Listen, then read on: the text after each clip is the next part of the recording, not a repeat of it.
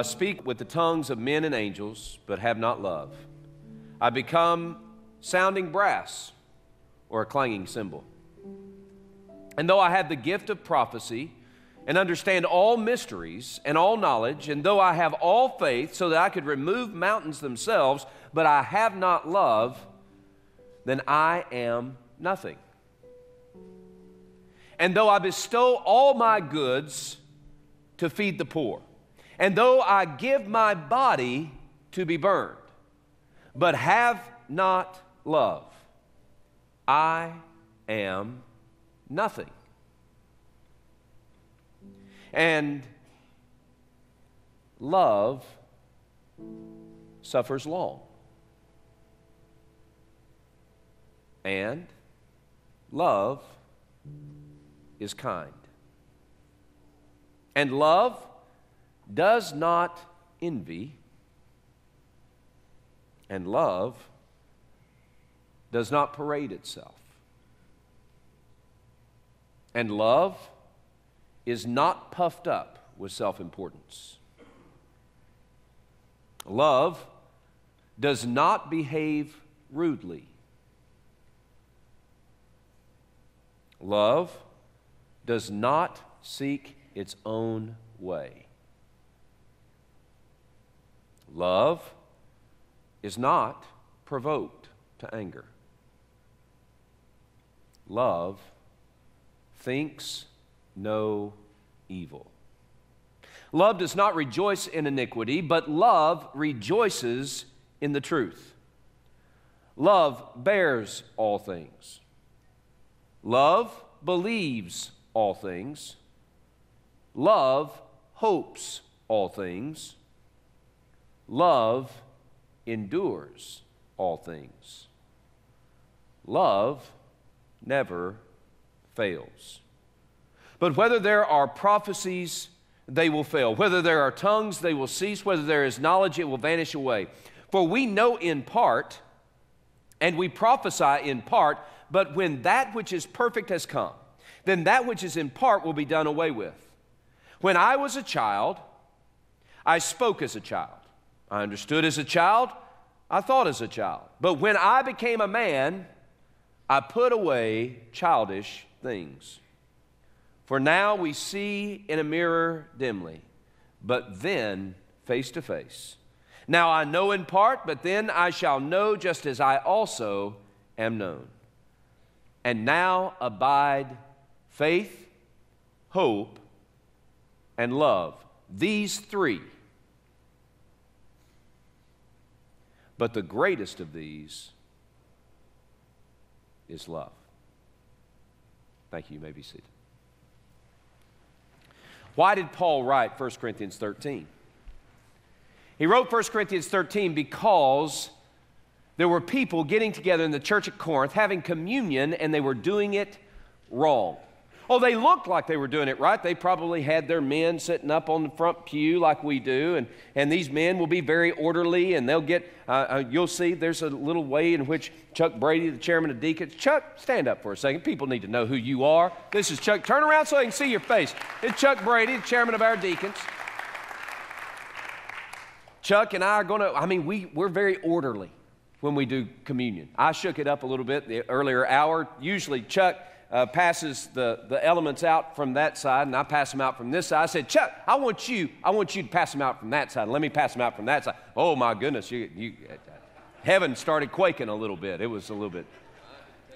I know. Rex Pulley almost didn't take communion because he was so upset.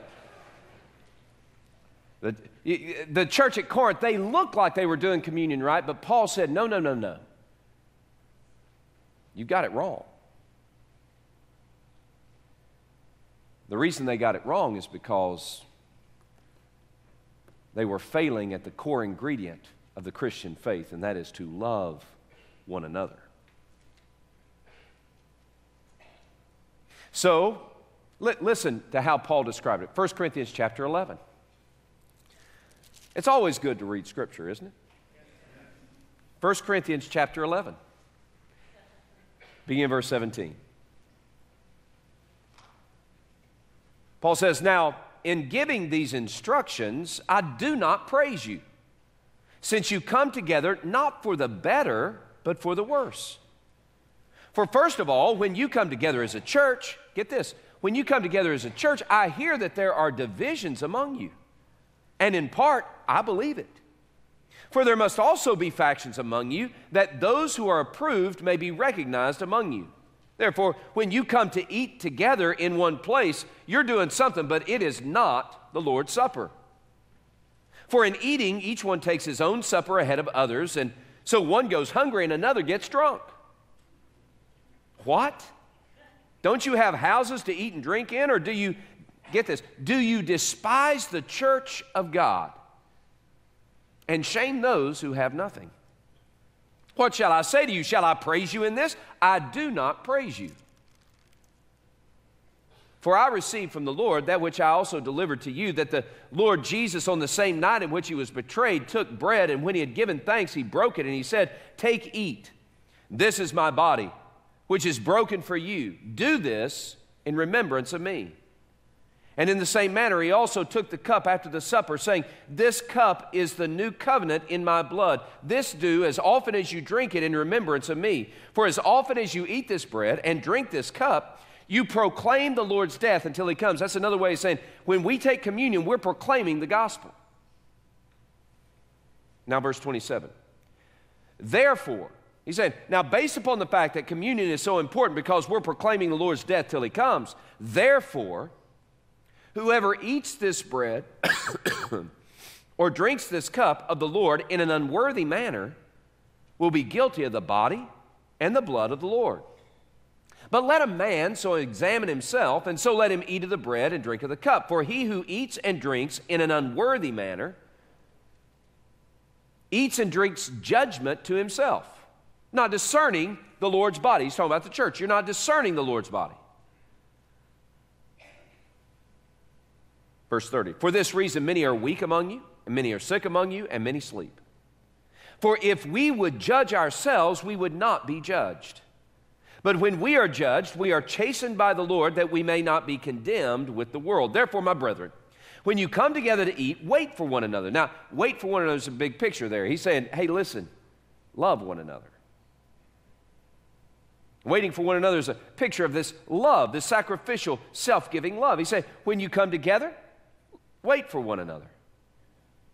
But if anyone is hungry, let him eat at home, lest you come together for judgment. And the rest I will set in order when I come. So in chapter 11, he's talking about the Lord's Supper. He's presenting the problem. Here's the problem. Worship is out of whack because you are treating the Lord's Supper as something that belongs to you, but it belongs to God. This is not our meal. This is Christ's meal. And he's given to us to celebrate the gospel. So in chapter 12, he starts talking about spiritual gifts, and he details what spiritual gifts are all about. Again, he's educating the church. You say, you think you've got it all together because you're so spiritually gifted, and in part you're right, you are spiritually gifted, and here are the spiritual gifts. But at the end of chapter 12, he says, but let me show you what? A more excellent way. And that more excellent way is love. To love one another. Paul was simply saying that the way we demonstrate love should flow from the powerful picture of how God has loved us. And when we focus on the gospel of Jesus Christ, which is what communion is all about, and we're focusing on this love that God has displayed toward us, that we should also display toward others. The reason this was so important to Paul is because love was getting the short end of the stick in the church of Corinth. And because they were failing at loving one another, they were distorting the gospel of Jesus Christ. Did you hear the first 3 verses of chapter 13? If I speak with the tongue of men and angels, but have not love, I am nothing. If I give my body to be burned, I give all my stuff to the poor. If I have faith to remove mountains, but I have not love, then I am nothing. I can have all knowledge. I can know all the mysteries that there are to know. But if I don't have love, then I am zero. Guys, when we come to communion, we need to focus not only upon how God has loved us, and we're going to talk about that in a second. We don't just focus on how God has loved us, but we must also focus on our relationships with one another, especially in this church.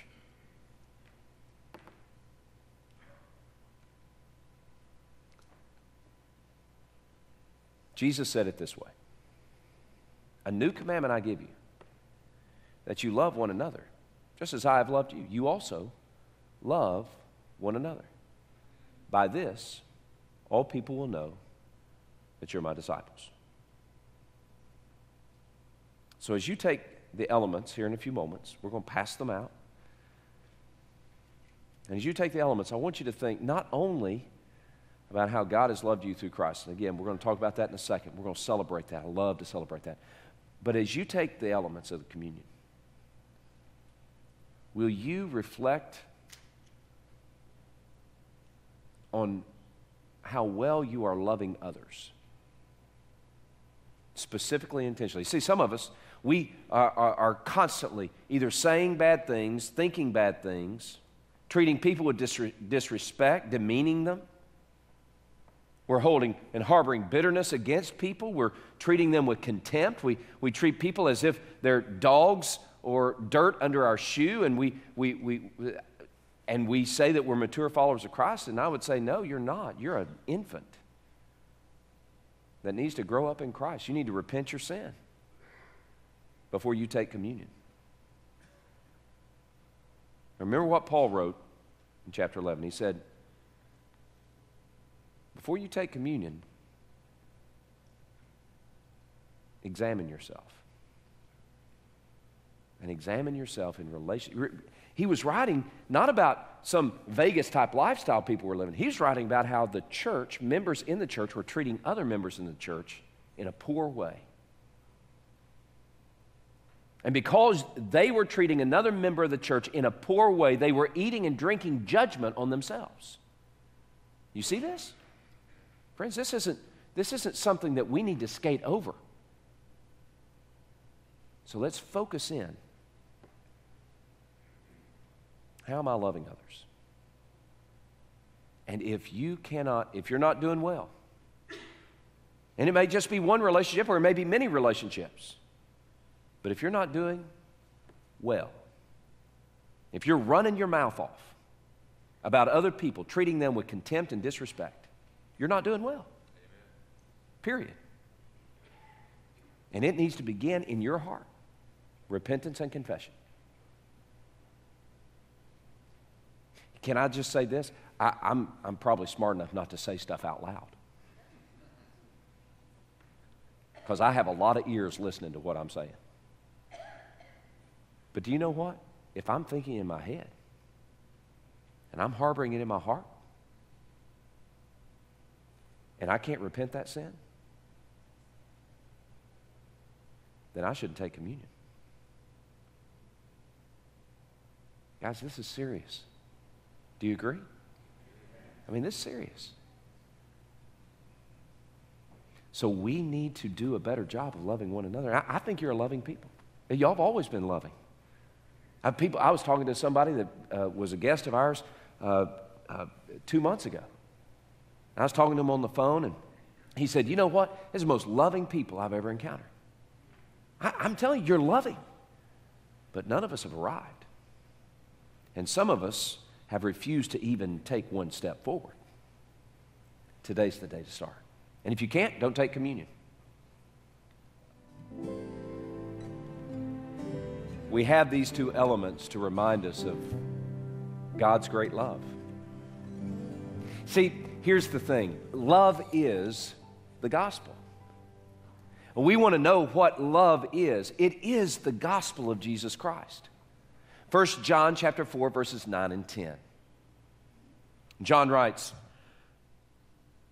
in this is love, not that we loved God, but that He loved us. And He sent His Son to be the payment price for our sin. Beloved, If God has loved us in this way, that's how we're supposed to love one another. Look it up. 1 John 4:10. It'll tell you just what I just said. Almost verbatim. This is love. Love is the gospel. So when we act like the church at Corinth, in the church, in this body of believers, when we behave like the church at Corinth, creating divisions and factions among us because we're not loving one another, when we're not putting into practice the principles of 1 Corinthians 13, it's not that we're just having a tiff with another member. Friends, we're doing dishonor to the body of Christ, and we are bringing shame to the gospel. We're unraveling what the gospel is supposed to share and show. When Jesus said, "A new commandment I give you, that you love one another, even as I have loved you, you also love one another," when he added in verse 35 of John 13, that's John 13, 34 and 35, when he added in verse 35, "By this all will know that you are my disciples, by your love for one another." Friends, he's telling us that it is not a minor thing for us to be captured in diseased relationships with one another. That's not a small thing. Paul said we're going to eat and drink judgment on ourselves if we don't fix it.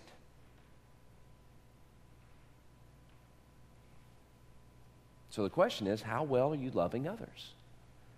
Before you take communion, can you set your mind and your heart right? Here's what always helps me. And I struggle with this too. I mean, look, I struggle with people. Nobody in this church, but I struggle with people.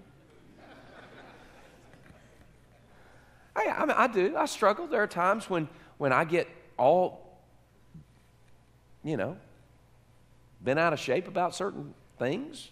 It happens to me. Doesn't happen a lot. It really doesn't. I think God gives a special grace. Honestly, and this is not a joke. This is true. I think God gives a special grace to a pastor. Because without that special grace, we'd be fighting everybody. I mean, the truth is, I wake up in the morning knowing that I'm disappointing. I tell Edie 100 people, not just her. I'm not just disappointing her. I'm disappointing 100 other people today. I understand that to be true. And so it doesn't upset me as much when you get upset with me. I know I'm not meeting your expectation. I understand that. I want to help. Let's help through that. But there are days when I mean, not that I would punch anybody in the nose, but I want to. Am I right? Y'all, come on. We're family, right? Let's just talk truth. I mean, I'd like to knock some of people's teeth out. Again, nobody in this hour. They're in the other hours of worship. Man, they're at the, I won't tell you which one. Y'all start coming and see if you can pinpoint who they are. I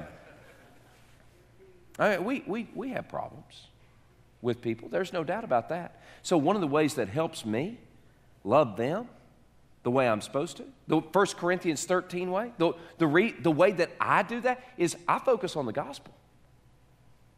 I focus on what Jesus has done for me. Do you realize that every morning we need to focus in on what God has done for us through Christ? You want to know how to start that journey? You want to know where the gospel, we can look at place, and this is going to show me what God has done. Ephesians chapter 2. In Ephesians chapter 2, and I'm so happy to see y'all sitting together, and he's not sitting off somewhere else. I'm glad y'all are sitting here. Charles, thank you. She was worried about you not sitting with her. He sings in the choir. She plays in the orchestra. And so orchestra is here, and so she sits over here. And Charles, he's in the choir, and so he comes down that way, and instead of making a scene like I'm just now doing, making a scene, sorry, I apologize, he sits over here, and she sits over here, and today they get to sit together. It's so precious, isn't that? They're my favorite people. They are. Where was I? I got lost. Ephesians 2. In Ephesians 2. So, when I get up in the morning, I want to focus in and remember the way I used to be. You remember how you used to be? Used to be apart from Christ. Ephesians 2, 1 through 3.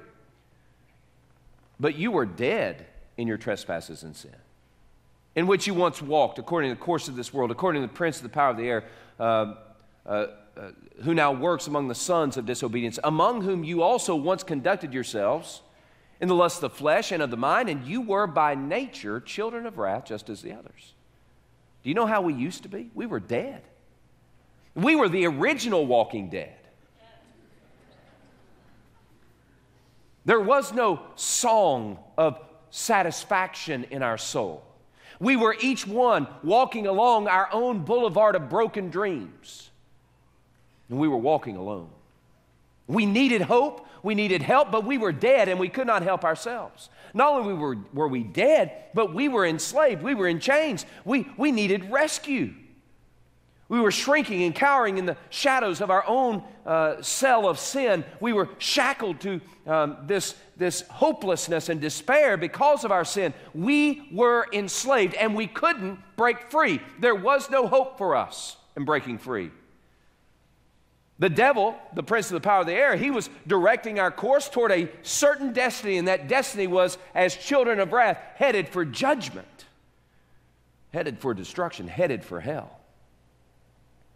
I wake up in the morning, guys, I want to remember that. I want to remember how I used to be. Ephesians 2, verse 4, but God.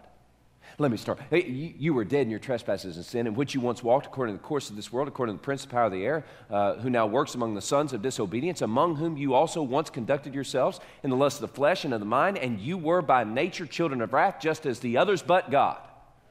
But God. But God, who is rich in mercy, because of his great love with which he loved us, even when we were dead in our trespasses, made us alive together in Christ Jesus. By grace you have been saved.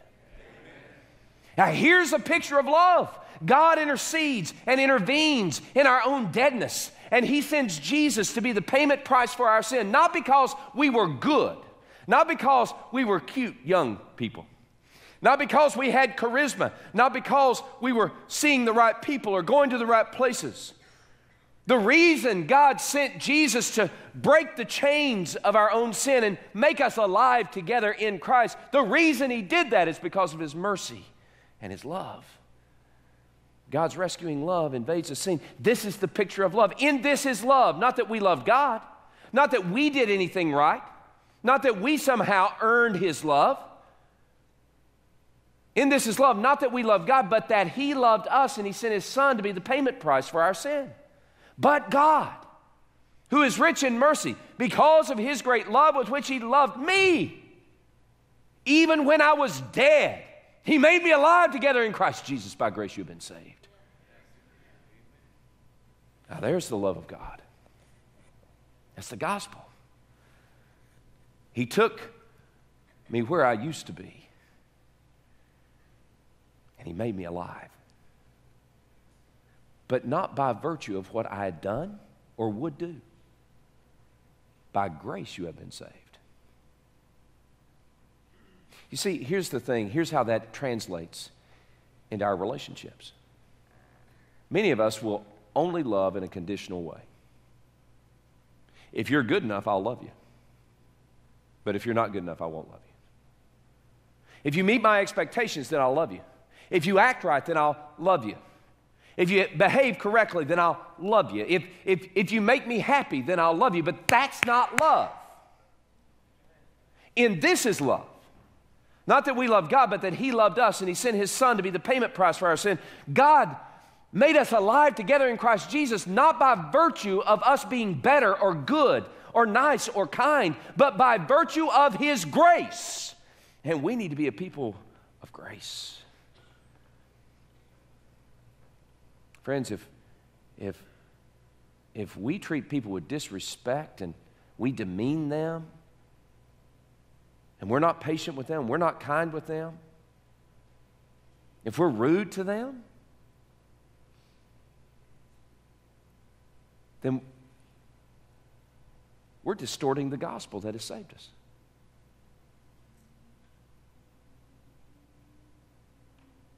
And if you can't give up that, if you can't repent of it today, then drop the wafer in the cup and put it down. Do not take communion. I remember what I used to be. And I focus on how God, because of His great love, because of His great mercy, because of His great love with which He loved me, and made me alive together in Christ Jesus. But that's not where it ends. And not only did He make me alive together with Christ Jesus, but He raised me up together, and He sat me in the heavenly places in Christ Jesus, that in the ages to come, He might display His grace and the exceeding riches of His kindness toward me, toward us who believe. By grace you have been saved, through faith. That not of yourselves is a gift of God, not of works, lest anyone should boast. Not only do I see where I was, but I also see where I'm going. Here's hope, unveiled, unleashed, unfurled in my life. The gospel says, not only did Jesus pick me up out of the miry pit of my own sin, give me life even though I was a walking dead zombie, but He set my feet upon a path that would take me as certain to heaven. Friends, today I've got to tell you, I know when I walk through the dark veil called death and that specter rises over me, I need not fear. I will not fear. I do not fear, because I will pass through death into glorious light, because Jesus will take me by the pearly gates, along the crystal sea, on the golden streets, into the very throne room of God, and I will spend eternity in the blissful joy of heaven. I know it. Don't feel sorry for me when I die. Rejoice and be exceedingly glad, because I have my reward. And that's going to be a good day. Even if it is this day, it's a good day. So I don't have to be worried about that. That's my hope. And I'm as certain of that hope as me taking my breath right now. I know it's going to happen. There is no doubt. Why? Because I've trusted Jesus in this. I've trusted Him to take care of my past, and He has. And I'm trusting Him with my future, and He's taking me there. But what about the here and now? See, the gospel not only shapes... Oh, by the way, here's the thing. Do you wait to give reward when people behave in a certain way? Do you have the kind of love that is so conditional that I'm gonna give you my love, I'm going to treat you with respect, or I'm going to be kind to you, and I'm going to be patient with you, only if you do what I want you to do. Do you realize that the only reason I'm getting to heaven has nothing to do with me? I mean, zero to do with me. It's not because I'm good. It's not because I'm getting better at being good. It's not because I'm religious. It's not because I'm a preacher. It's none of those things. The only reason I'm getting to heaven is because of Jesus Christ, who is the epitome of God's great love. And yet we withhold love because people don't behave in a way that we want them to behave. And we say we're mature followers of Christ. And I say, no, you're not. It's time to repent your sin. If you can't repent your sin, do not take communion. Don't drink judgment on yourself, and please have enough respect for the body of Christ that you won't drink judgment on us. Again, Paul was not talking in 1 Corinthians 11, he's not talking about some Vegas lifestyle. He's talking about how the church was not loving each other.